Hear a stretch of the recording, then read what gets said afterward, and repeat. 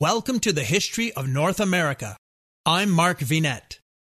In this episode, we continue discovering the United States, Canada, and Mexico's ancient pre-Columbian cultures and civilizations as we move ever closer to the arrival of Europeans on the continent during the Age of Exploration. Join me as we unravel the mysteries of Mesoamerica and the Olmecs in pre-Hispanic Mexico. Mesoamerica is a historical region and cultural area that includes central and southern Mexico.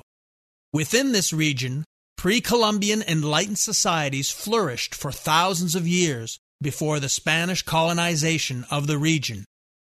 Mesoamerica was the site of one of the most profound historical transformations in history. It is one of the 5 areas in the world where ancient civilization arose independently, and one of only 3 regions where writing is known to have developed on its own. Mesoamerica is defined by a mosaic of cultural traits. Diffused through the area were a complex mythological and religious tradition, a vigesimal numeric system, a complex calendric system, a tradition of ball playing, and a distinct architectural style. While Mesoamerican civilization knew of the wheel and basic metallurgy, neither of these technologies became culturally important. Beginning as early as 9000 BP in Mesoamerica, the domestication of various plant food sources and animals resulted in a transition from Paleo-American hunter-gatherer tribal groupings to the organization of sedentary agricultural villages. Rather than gathering food to eat, they planted seeds. The cultivation of wild plants provided security to the Mesoamericans, allowing them to increase surplus foods that could be utilized when hunting was bad, during times of drought, and when resources were low. One of the great challenges in Mesoamerica for farmers was the lack of usable land and the poor condition of the soil. The 2 main ways to combat poor soil quality, or lack of nutrients in the soil, was to leave fields fallow for a period of time and to use slash-and-burn techniques where trees were cut down and left to dry for a period. The dry wood and grasses were then set on fire, and the resulting ash added nutrients to the soil. These 2 techniques were often combined to retain as many nutrients as possible. However, in the jungle environment, no matter how careful a farmer was, nutrients were often hard to retain. To combat the lack of large tracts of usable land, farmers in Mesoamerica created more land by forming terraces along the slopes of mountain valleys. Terraces allowed farmers to use more land on the mountain slopes and to move further up the mountain than they normally would be able to. Some terraces were made out of walls of stone, and others were created by cutting down large trees and mounding soil around them. Subsistence farming of crops such as maize, beans, and squash formed a triad of products, commonly referred to as the 3 sisters. Growing these 3 crops together helped to retain nutrients in the soil. Another culturally important plant was ancient Mesoamerican chocolate, used in rituals as a drink and also employed as currency in trade. The impact of agriculture in Mesoamerica cannot be underestimated. It quite literally changed everything. Because the supply of food became regular, reliable, and in some cases abundant, agriculture led to an increase in population and, as nomadic wanderings were no longer necessary, to a greater concentration of population. Villages began to become socially stratified and develop into chiefdoms. Large ceremonial centers were built, interconnected by a network of trade routes for the exchange of luxury goods. A settled way of life led to different kinds of specialization in pottery, weaving, art, tools, weapons, and architecture. And this specialization eventually gave rise to complex social structures, sparking the change from egalitarian communities to stratified societies. The discovery of agriculture in the region stimulated the development of the highly sophisticated classical civilization known as the Olmecs. The Olmecs were the earliest known major Mesoamerican civilization and considered the region's mother culture. They laid many of the foundations for the great civilizations that followed. The Olmecs occupied the tropical lowlands of the modern-day Mexican states of Veracruz and Tabasco, where they constructed permanent city temple complexes. Pre-Olmec cultures had flourished since about 4,500 BP, but by 3,500 BP, early Olmec culture had emerged and flourished throughout the next millennia. Hi, everyone. If you've been injured in an accident that was not your fault, listen up. We have legal professionals standing by to answer your questions for free. Call now and find out if you have a case and how much it's potentially worth. Call 800-218-6010. I'm here with spokesman John Wolf. So, John, tell everyone listening who should call right now. Well, Maria, first off, thank you for having me here. It's always nice to answer the listeners' questions. Now, as far as who should call in, anyone who's been injured in an accident and think you deserve compensation, give us a call right now. 800-218-6010. You'll find out if you have a case and how much it's potentially worth. Thanks, John. You heard it, folks. Take advantage of this opportunity and call now. 800-218-6010. Advertisement sponsored by Legal Help Center. May not be available in all states.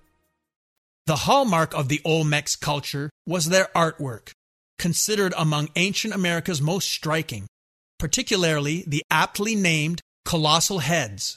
Wrought in a large number of media, much Olmec art was naturalistic.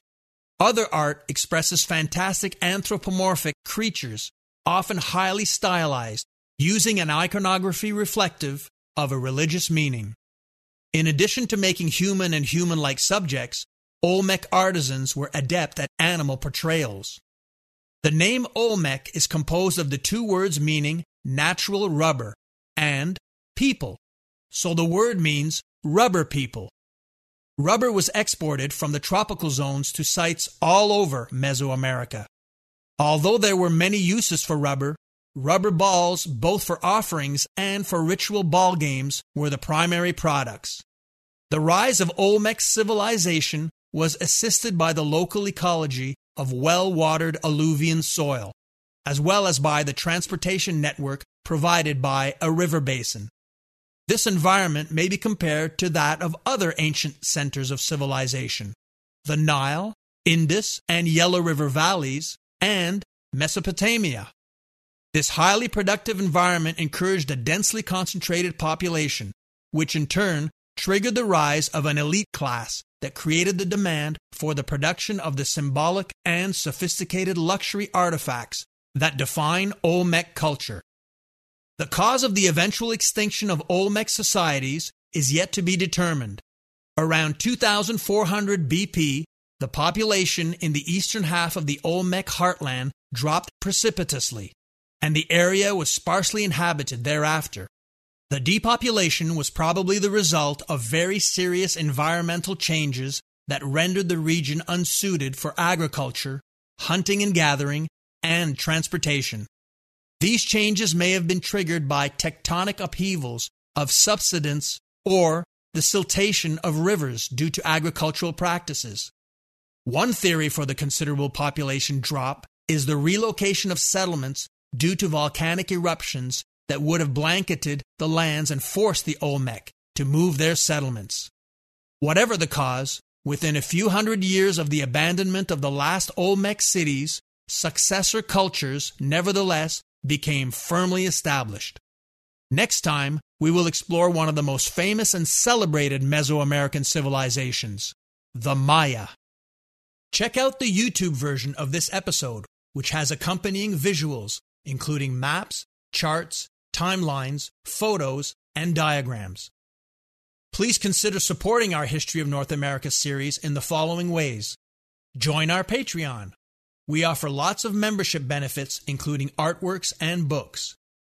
I have authored many historical fiction and nonfiction books, including exciting international historical mystery and suspense thrillers. One of the main characters in my Denari novel series is a young woman named Andalucia, who has Mexican ancestral connections. All my books are available in print and digital format on Amazon. If you shop Amazon for books or anything else, make sure to use our link so Amazon knows who sent you, thereby giving us extra credit with no supplemental cost to you. All links appear in this episode's description and on our website at markvinet.com. Join me again next time and spread the word to family and friends. And don't forget, all positive ratings, reviews, feedback, and comments are appreciated and help attract more people to this series. I'm Mark Vinet, and I hope you enjoyed the listen.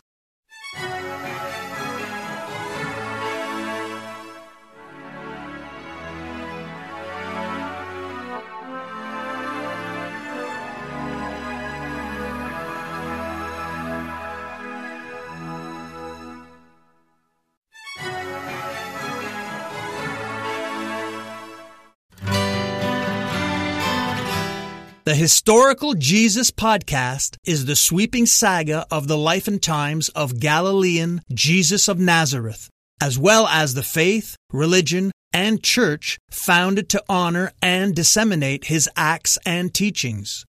Join me, Mark Vinet, on this fascinating journey through time, exploring the many great works of Christian theology, literature, architecture, music, and art inspired by the words and deeds of Jesus Christ.